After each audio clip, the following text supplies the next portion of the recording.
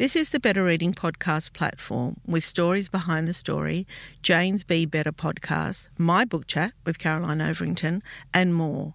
Looking for a particular podcast? Remember, you can always skip to it.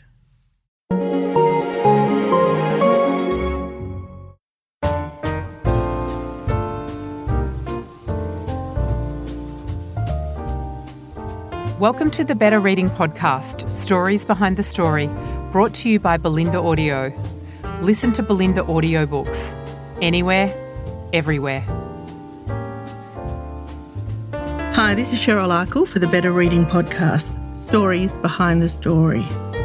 We talk to authors about how they came to tell us their story.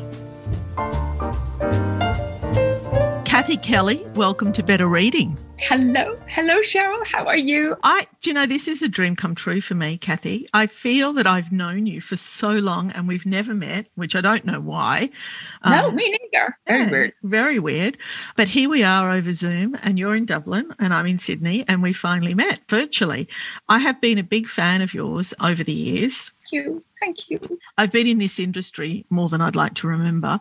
But do you know, I started on the shop floor. And do you know before the genre YA came into play? Yeah, there was no genre of YA, was there? Yeah, there was nothing. When I was growing up, I'm 54, so I've been in this business longer than I care to remember. There was nothing. There was Judy Blume. That was it.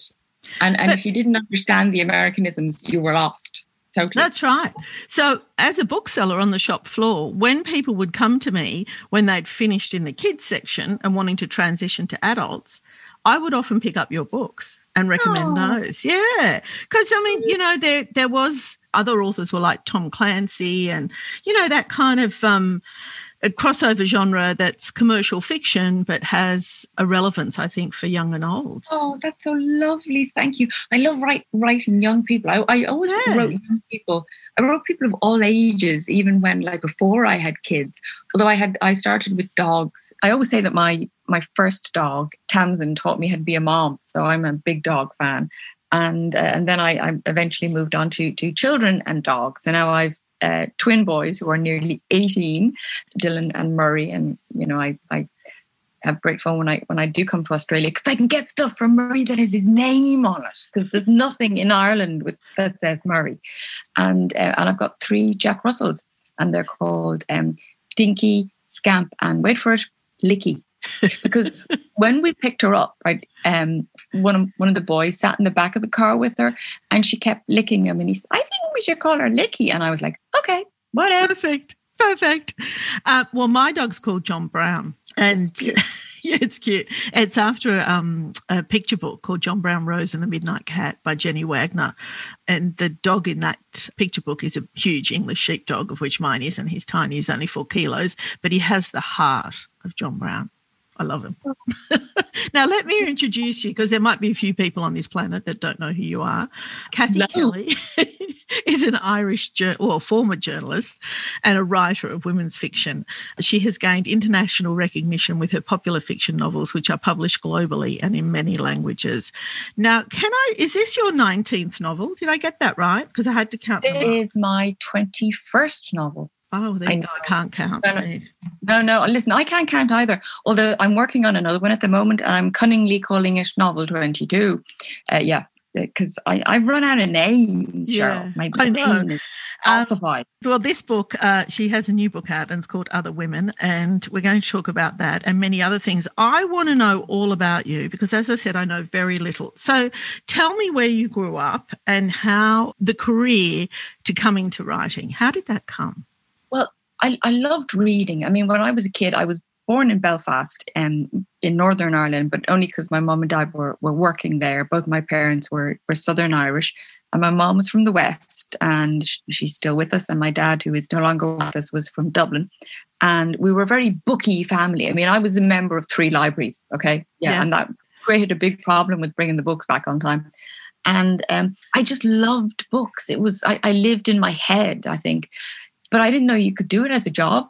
Yeah. So when I left school, I did journalism college. And I would say I have a certificate in journalism. I don't have a degree in anything. So and I became a tabloid journalist. And it was fascinating because the newspaper I worked for, we did a lot of hard stories about poverty, social issues, and I was very interested in stories about people with problems, the lower socioeconomic end of the world. That's what interested me, human beings, human stories. So I wasn't any good as a news reporter, and so I did that for a long time. And I used to think, I'd love to write a book just for the sake of saying I'd written a book. Can I just go back to journalism and the fact that you like human stories? I feel sometimes now when I'm reading journalism, particularly long-form journalism, is those stories that grab me are those that have a human interest, where the journalist sees the person that they're writing about. I agree with you completely. That works so much better. And when I went into journalism, which was 34 years ago, it was, tabloid, very male dominated, short, sharp, shock sort of stuff. At the time, there was a lot of heroin in Dublin. We were doing stories like that, a lot of poverty. This was long before the so-called Celtic Tiger made us a reasonably wealthy country. So we were writing those sort of stories, and I wasn't very good at that. I was interested in, I'm sort of empathic, and I like to talk to people and understand them. And I think that I actually do. I work for UNICEF now as well. I'm a UNICEF Ireland ambassador, and I travel to different places and I write stories where I can get to talk about how people's lives are being lived. It's a similar sort of thing. Talk to me a little bit about being in a totally male-dominated environment, because my idea of tabloid journalism back then is you see, an old guy really scruffy with a notepad in his, and usually maybe he'd had a few drinks the night before. That's my idea of tabloid journalism 20 years ago, 30 years ago. How did you fit into that? It was not spectacularly well, it has to be said. I mean, I was very young and naive, and really, I always say I'm one of those, people who was sort of clever and spectacularly stupid simultaneously. So, I was always getting into trouble. But yeah, it was very male dominated, very macho. The news was everything, and it was hard to get ahead as a woman, no doubt about that. I keep thinking I've never ever learned how to ask for a raise. I remember trying to ask for a raise once and doing it badly. And then I tried to see could I be features editor. We didn't have a features department. And I was basically sort of thrown out of the office, sort of like, go on. It was pretty sexist. There were no women.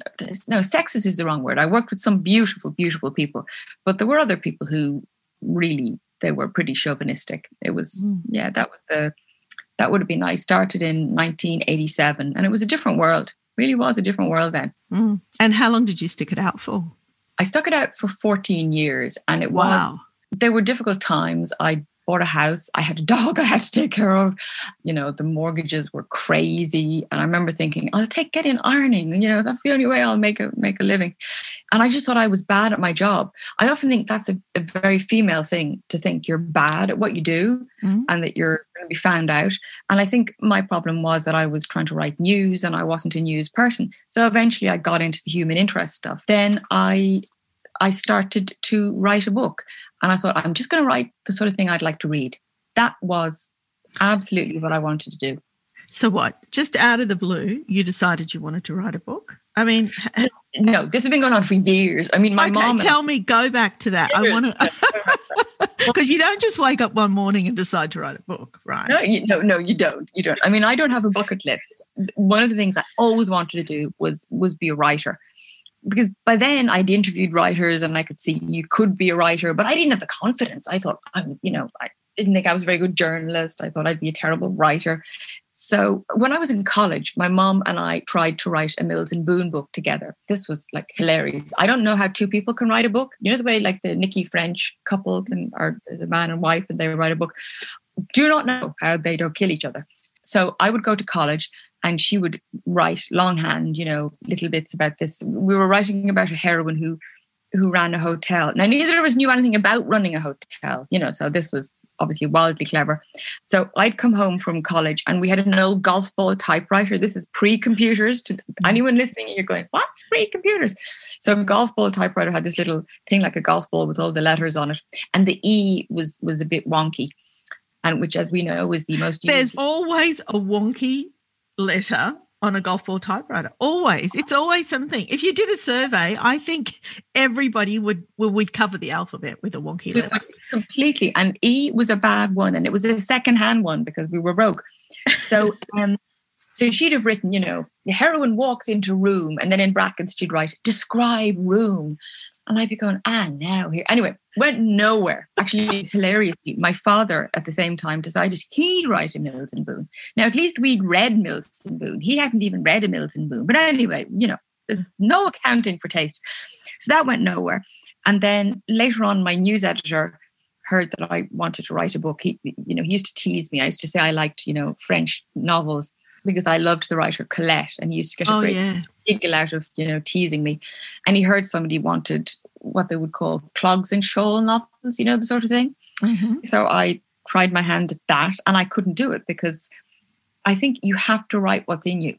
I mean, I spent ages researching, and I'd say I wrote, about 4 paragraphs. Couldn't do it. So I think I was about 26 and I said, okay, I got a secondhand computer. Everything as you see in the story is secondhand. Even the table I wrote it on was someone's kitchen table. I used it as a dining room table and it was secondhand, or as we say now, vintage. I know, I love that, vintage. I do too. Yeah, I know. To me, it'll always be secondhand. Yeah. So I sat down and I started to write, and I got published by an Irish publisher, and it went from there. Hang on. So you sat down, and it's not that easy. So you sat down, you've gone really essentially from short form to long form. Yeah. Hugely difficult, because tabloid is, someone will say, write 600 words. Yeah. And a novel at the time could be, we'll say, 150, 200,000. Bigger novels were in then. They're not so much now. But then you could write a 200,000 word novel. So it was difficult. Yeah. And I loved it. After your first one, I've spoken to so many authors on this podcast, and so many of them have, many, many attempts. And I call that practice, right? So many of them, their first novel is not published. But for you, was it the first novel? It was the first novel. I think journalism helps because you do edit yourself all the time. I mean, I mentor writers and I work with writers all the time. When people send stuff to me, I'll say a little edit on their first couple of chapters, and I go, okay, you see what you have to do here. So I was very good at self-editing, and I think that was a part of it. And also I think it was the time. I was lucky. It was the time. My first book was published in 1997. So the publisher got it in 1995. Now in Ireland at the time, Marion Keyes was just coming out. Beautiful Marion, who's a dear, dear friend of mine. And then there was Patricia Scanlon. And other than that, there was Maeve Binchy, of the sort of the modern women writers. And that was it. We were it. So my first book was only published in Ireland, and it did, went to number 1 for 8 weeks. And I was, in a very Irish way, and any Irish listeners will understand this, you're sort of embarrassed about being in any way successful. So I would go into the canteen in the office and they'd say, is it still number 1? And I go, yeah. So I just want to go back to that. So your first novel went on to become a bestseller. I mean, how rare is that? Oh, huge. I mean, I was so blessed. I mean, the luck. And I do think a huge amount of it was timing, and it was a very strange time because my father had Alzheimer's. And he really was quite sick at that time. And then I ended up getting a malignant melanoma on my hip. So all this, and in fact, the malignant melanoma was nothing because my mom and I were trying to look after my father. So it was like the book was published, got the book, great book, yeah, fabulous. But we were dealing with this man who had early onset dementia, who was really at that point quite bad because he died 2 years later. 2 years after the book was published. So, he was really in the later stages of it. How old was he? When he died, he was nearly 61. So we got it in his 50s. So young. And it was so young, very, very hard to have him diagnosed. And we went through an absolute nightmare. So all this was going on. So, I had a job, I had a mortgage I was having trouble paying. I got no money with the book. It was just to sign the contract. There you go, write the book, no money. Well, I take in ironing and I'm trying to help look after my dad. So, the thing is, you never start to get big-headed. You never think, God damn it, I'm great. You just get on with your life. What happened to your cancer? How did you treat that? I had it removed surgically and it was fine. It was just fluke. I'm sort of blue, really. I'm one of those people who was a bit blue. I mean, I know that in Australia you have your what is it, slip, slap, slop campaign. Yes. I know we're getting there here. I think eventually, but I've been wearing Factor 50 ever since. Let's put it that way. Does the sun ever shine? Oh God, it does now. I mean, as they say, four seasons in one day. We had sun today. Ireland is beautiful, but one of the reasons it is green is because we do get rain. But we do get some marvelous summers, but we do not get the exquisite weather that you get in Australia. Yeah. Well, it's not exquisite at the moment. Let me tell you that. I'm thinking back. I would have been unpacking your books. When did you say that book was first published? Well, it was published in Ireland in 1997. Then a company bought me, Headline, and it was published in 1998. So that's when that book would have come out first around the world. Because I have a really distinct memory of it. The cover, firstly, because that's what grabs you instantly. We all know that. Totally, yeah. Totally. And when you're merchandising in a bookshop, I remember thinking it was unique, it was fresh, and it was young. Yeah. Remind me what it was about. I can't remember now. Oh, my God. It's funny because some books I can remember really well. It was about these two friends. And of course, everyone always thinks your first book is autobiographical, and it so wasn't, because I was going, I'm a journalist. I know better than this. But there was a newspaper in it, and everyone in the office thought they were in it. And I kept saying, you're not in it. Will you stop? But there were two friends, and one was a magazine journalist, and she has this terrible boyfriend, and she gets pregnant and he dumps her. And her best friend, and they shared a flat together, her best friend is married to a deputy editor of a newspaper. And she is actually twins, hilariously. I was writing about twins then. And she finds out he's having an affair. And it's about their lives, because they know each other and how they get through everything. And it was funny. I mean, I joke about everything. And I always remember saying to people, because people would say, you're romantic. And I go, no, I'm not romantic. To anyone who hasn't read that book, one of the women does not end up with a man. It's about, you love yourself first, honey. And no person fixes you. You fix yourself. A lot can happen in the next 3 years. Like a chatbot may be your new best friend. But what won't change? Needing health insurance. United Healthcare Tri-Term Medical Plans are available for these changing times. Underwritten by Golden Rule Insurance Company, they offer budget-friendly, flexible coverage for people who are in between jobs or missed open enrollment. The plans last nearly 3 years in some states, with access to a nationwide network of doctors and hospitals. So for whatever tomorrow brings, United Healthcare Tri-Term Medical Plans may be for you. Learn more at UH1.com. This is Paige, the co-host of Giggly Squad, and I want to tell you about a company that I've been loving, Olive & June. Olive & June gives you everything that you need for a salon-quality manicure in one box. And if you break it down, it really comes out to $2 a manicure, which is absolutely insane. It's also so easy to get salon-worthy nails at home with Olive & June. The difference between how your nails used to look when you did them yourself and now with the Mani system is a complete game changer. The best thing about Olive & June, too, is it's a quick dry. Dries in about 1 minute, lasts for 5 days, and full coverage in up to 1 to 2 coats. Visit oliveandjune.com/perfectmani20 for 20% off your first system. That's oliveandjune.com/perfectmani20 for 20% off your first system.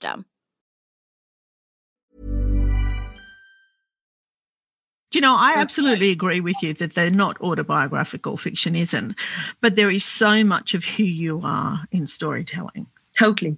You know what? I always feel I know what a person is like by reading their book. You can tell if they're warm or cold, or you get so many vibes from them, the way they describe things. It's just unbelievable. I was just going to say, do you know Monica McInerney? Do you know? I do. She is a completely gorgeous woman. Is she living in Australia now? At the moment, because she came here and got stuck with COVID, and she's living with her mother. But I remember I read her books over the years, and I only met her maybe 5 or 6 years ago. And I remember thinking, like you actually, like this conversation with you, I remember thinking, oh my God, you are exactly what I imagined you to be. Because she is that, isn't she? Is that. Actually, I have her new book, the name of which completely escapes me, but it's a very simple cover. Yes. It's out in hardback here. And I have that upstairs in my to-be-read pile. My to-be-read pile. I know what it's called. I just remembered. I haven't even had to look it up. It's called The Godmother. Yes. Brilliant. Yes. She is so fabulous. You see, the cover and the title, I mean, they grab you, don't they? You just go, oh, wow. But you are that for me. As we're speaking now, you are that for me. And you've got that funk that I recognised in the first book. I think I embarrass my children. I mean, I talk to everyone. I live where I live in Wicklow. Is I live in a little village where you can be in the city centre, depending on how fast you drive, in 40 minutes. So it's really close to Dublin. But I've got sheep or deer and all sorts of things down, not obviously in my back garden, but in the field behind me. So it's brilliant. I want to talk about growing up with your writing. Oh gosh, that's a good one. It is a good one, isn't it? Because particularly for you, because when you first wrote that first one, well, you weren't married, you didn't have children, you know, it's a totally different perspective. So tell me how growing up has changed your writing. Oh gosh, I mean, so massively. I remember when I used to write about children, and I always loved children, and I wanted children, and I had nieces, and I'm terribly drawn to children. But the difference between writing about children and having children, you sort of go, now, right, I get it. And so one of the funniest things, there's a really cute little, actually, no, it was in the last book. There was a really cute, The Family Gift. There was an adorable little child. So that's changed. And you learn about yourself, and the things that interest you move and change and evolve. And you get more wisdom. That said, I do think somebody once said to me, "You're a very old soul," and I think I possibly am. I think I was born old. Mm. I was one of those people at school. They said I was sensible. I longed to be one of the exciting, wild people, but no, I was sensible. And I have noticed this with your writing too. My mother, and she's got dementia now, I'm so sorry. Yeah, it's a tough gig, as you know. But she used to always say that life gets sadder as you get older. And she wasn't a negative person or a sad person or anything like that. But I often wondered what she meant by that, right? You don't actually know until you start getting older, because life experience, you lose people, you lose your father, you lose friends. There's the difficulty of just living, paying a mortgage, earning enough money, all of that. And I always used to think, I don't know what that means, but I absolutely know what that means. And I see it in the writing of authors as well. It's not that their writing style changes so much, but it's the wisdom of where they come from has changed. I think you are 150% right. I mean, so many things seem to have happened in my life in the last 20 years since I've been writing, and it changes you. And I think little things don't matter so much. The silly little things, that just doesn't bother me. It's about surviving, getting through life, trying to be happy, be with the people you love, taking care of the people you love, all those sort of things. They're the things that matter. And you're aware of losing people. My very best friend was a lovely lady called Emma Hannigan, who was published, and she was published in Australia too. I met her, she had the BRCA1 breast and ovarian cancer gene, and she was quarter Jewish, and it's the Ashkenazi Jewish gene. So she had surgery to remove her breasts and her ovaries, but she still got cancer. So she basically lived with cancer. It kept coming back over 11 years, and she just kept fighting it. She used to say, Emma, 4, cancer 0. And she died 3 years ago this month. And, she hated the word fight, but because the implication is that, if you die, that you haven't fought enough. And I mean, cancer doesn't really work that way. But she managed to survive until her children were in their late teens. But, you lose beautiful people like that, and life is finite. And that comes into your writing, doesn't it? It's a bit of a background, a bit of a ripple where it is, isn't it? No, it is a bit of a ripple. And also, as you get older, I find personally, I've been more able to let myself go in other ways. I mean, it was interesting when you were talking about that Jenny Wagner book and John Brown, and we'll say, you said it was a book about depression. I mean, I've gone through depression in my life. I've gone through anxiety. They weren't things that I talked about. My first job, I went through, a sexual assault. Sorry to hear that. Yeah. Well, I've talked about it here, so it's sort of not new, and I'm getting much better at talking about it. But you can talk about all these things, because in the beginning I was like, oh no, I'm not going to talk about those things now. To keep it all inside. Then you get older and you think, no, it helps people to talk about it. I don't want to go down this path, but I will ask you quickly: has the Me Too movement helped you with that? Has the recognition of women globally talking about it helped you? Helped me hugely. It was during the Me Too movement that I sort of came out and spoke about it just a little bit. I didn't really go into that many details but yeah, it triggered me so much. I think anyone who's been involved in anything like that is just so triggered by the Me Too movement. I remember watching the Harvey Weinstein thing with my husband, and I was like, I'm not going to look at this. And he had it on, and I went in the room and I started watching it. And I just couldn't even sleep that night. It's just so intense. And, it's a big wake-up call for the world to understand that about power and inequality and consent. Consent. We're going through that at this very moment in Australia. I don't know if you've read about that, but a young Liberal staffer was raped in the workplace right next door to the Prime Minister's office. And that's a big issue for us at the moment. And this is very recent. But you see, it goes on everywhere. And there is this, belief that, everything's different now. No, it's not. It's not the slightest bit different. I wouldn't have gone forward with what happened to me because I didn't think anyone would believe me. I knew exactly what happened to someone who went forward, and this person was in a senior position to me, so it's actually frightening. And I think that's something, the work I do with UNICEF, I'm, heavily involved in campaigns. I mean, a lot of UNICEF's work is to do with women and children, but, empowering women and women in deep, deep poverty and children in poverty are absolutely at risk of all sorts of sexual abuse and sexual exploitation and slavery. I want to talk about your twins. So they're 18. Do they read your books? No. Actually, it's sort of funny because part of me keeps thinking, one day they're going to have to read it. And because sometimes they say lovely things like, you're a great writer, Mom. And I'm thinking, you don't know. You don't have a clue whether I could be dreadful. You might hate all my stuff. Oh my God, it'd be embarrassing. It's sort of like, the first time you write anything to do with sex and you think, my mother's going to read this. Oh my God. But no, they haven't read them yet. And they both read incredibly widely, but they haven't read me. And I think I'd like to try and keep it that way for a while. I think they will at some point. Tell me just a little bit about your writing style, like the craft, like coming to work and approaching it as a job, because I know a lot of authors struggle with that. And I was talking to Isabella Allende the other day, and I just like to drop that in. Isn't she beautiful? That is so, God. Yeah. I know. I'm allowed to name drop sometimes. Yeah. Kathy Kelly, Isabella Allende. Anyway. No, not worthy. I am not worthy. Don't even put it in the same sentence. Oh, I don't know about that. But she said her approach to writing has never changed as a career. She starts January the 8th. She starts at 9:00 and finishes, and she's disciplined, and she goes up. I think her writing office, she called it, was upstairs, and she writes, for the day. And I thought, wow, that is tremendous discipline. Whether she's writing a book or not, she's always working.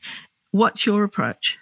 Well, I think whether you're writing or not, you are always working because you're thinking about the book. I mean, it's in your head. You're in the shower and this is brilliant. And, you're driving the car. This would be marvelous. And then you sit down at the computer and you go, what is a word? I can't spell anymore. I am disciplined. I mean, for a long time, I was writing a book a year and you have to be disciplined. But I I don't know, as I get older, I think I get more untidy. My general untidiness is going against me. And my office is actually quite cold, and I'm a really cold person. So I'm casting around the house going, I'm going to put a table somewhere else and sit there and do the writing there with the dogs. And all the dogs have to sit beside me. But I bring the kids to school. We're in lockdown, but my sons have gone back to school the last 2 weeks. Because they're in the sort of the penultimate year in school. But up to then, we were in lockdown and we were at home. But I would bring them to school, come home, work. That's the way I did it every day. And I didn't really even eat lunch, which was very bad. In the last 2 years, I sort of stop and I eat lunch, which is, I feel, an improvement in the schedule. Absolutely, because you really need fuel to keep going. And so you work in school hours, and you finish up at that time, do you? Do you finish up at a time and then that's it, you're done? Yeah, pretty much. Unless I'm at the end of a book, when I go into the hysterical panic mode that involves, saying to everyone good night and sitting here and then taking, orange vitamin-y drinks. Those little tablets that have caffeine in them. And that fizz. Yes, and then you go to bed later and you wonder why you can't sleep. Yeah. Those ones. All right, last question, because I know we've got to go. But I was speaking to Lee Child a few years ago now. He was actually in Sydney. Don't you love him? You know what Reacher. I mean, really, wouldn't you just run Great off character. Yeah. Great character. Somebody I'd been in love with for some time. But there's a lot of us out there. Yeah, we should have a fight over him. Yeah, that's right. Have a fight over a fictional character. But he told me, and I don't know how many books he's written, I can't remember now, but it's a lot. Like it's over 20 for sure. And he said every time he sits down to start a new book, it's as hard as the first. Totally. 100%. I think you're always anxious about it. In my experience, I always think, oh gosh, I'm not good enough, and that was a fluke. And the people that liked it, well, they were, they need their heads examined, and I'm an idiot. And I always feel that every single time. And when I send it off, I'm dying for the editor, to read it so that, they say, was it dreadful? Like genuinely, the fear is enormous. And I love reading about I go on Pinterest and I look at writer quotes, and when they say things like, you're terrified but you do it anyway, and I go, goody, they're terrified too. Actually, Margaret Atwood, not that I know her, but she was talking about there's two Margarets. There's Maggie, who does that walks the dogs and brings in the firewood, and then there's Margaret who sits down to work, and Maggie has to boss Margaret around and tell her to work. And I was going, I love the sound of that, because sometimes when you're starting a book, you would do anything. You go, I will lick the kitchen floor clean rather than start a new book. And I have 3 dogs. Please don't do that. Just write. All right, we've got to let you go. Honestly, I have loved these. You're everything I imagined you to be, actually. Thank you. A bit funky. Yeah, a bit funky. I thought that was going to be that, though. I know. Thank you. It's Kathy Kelly's pleasure. And when I am visiting and traveling and the boys have done their exams and I am free to go off and do things, then I will be back. Will you? Will you come back? You've got to come to my place for dinner one night. Oh, my God. And meet your beautiful dog. Oh. Yeah, meet my beautiful dog. I'll just name drop one last time before we go. Nigella Lawson came to my place. Oh, I love her. Oh, my God. So you'll be in good company. Oh, I love Nigella. There's something very vulnerable about her, isn't she? There's such beauty, gorgeous, and vulnerability in her. I just want to hug her, and I wish I could cook too. But yeah, that's all right. You don't need to cook. I'll do the cooking. I'll do the cooking. Okay. And kisses to your beautiful puppy. Mwah.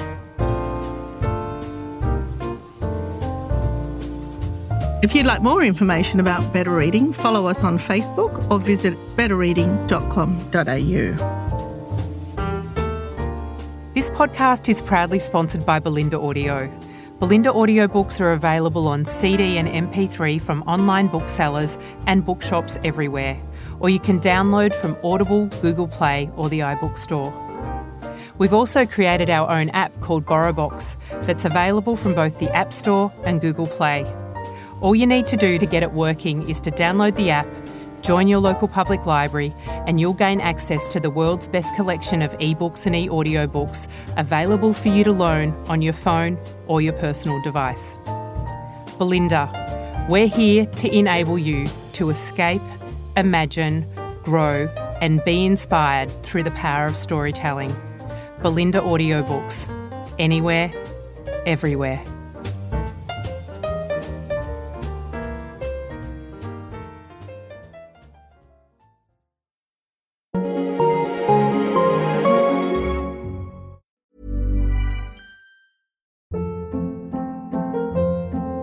Hold up. What was that? Boring. No flavor. That was as bad as those leftovers you ate all week. Keke Palmer here, and it's time to say hello to something fresh and guilt-free. HelloFresh. Jazz up dinner with pecan-crusted chicken or garlic butter shrimp scampi. Now that's music to my mouth. HelloFresh. Let's get this dinner party started. Discover all the delicious possibilities at HelloFresh.com. When you make decisions for your company, you look for the no-brainers. If you have a lot of mailing to do, Stamps.com is the ultimate no-brainer. Use the Stamps.com mobile app to mail everything you need to keep your business running with up to 89% off USPS and UPS. Make the same no-brainer decision as over 1 million other businesses with Stamps.com. Use code PROGRAM for a special offer. That's Stamps.com, code PROGRAM. Traffic jams, tailgating, pile-ups. Ugh, the joys of driving. How could it get worse? The federal government wants to have a say in what you drive. That's right. The Biden administration's EPA is pushing mandates that would ban 2 out of every 3 vehicles on the road today. Don't let Washington become your backseat driver. Protect the freedom of driving your way. Visit EnergyCitizens.org. Paid for by the American Petroleum Institute. If you enjoyed this podcast, leave us a review and check out the other podcasts on the Better Reading Network.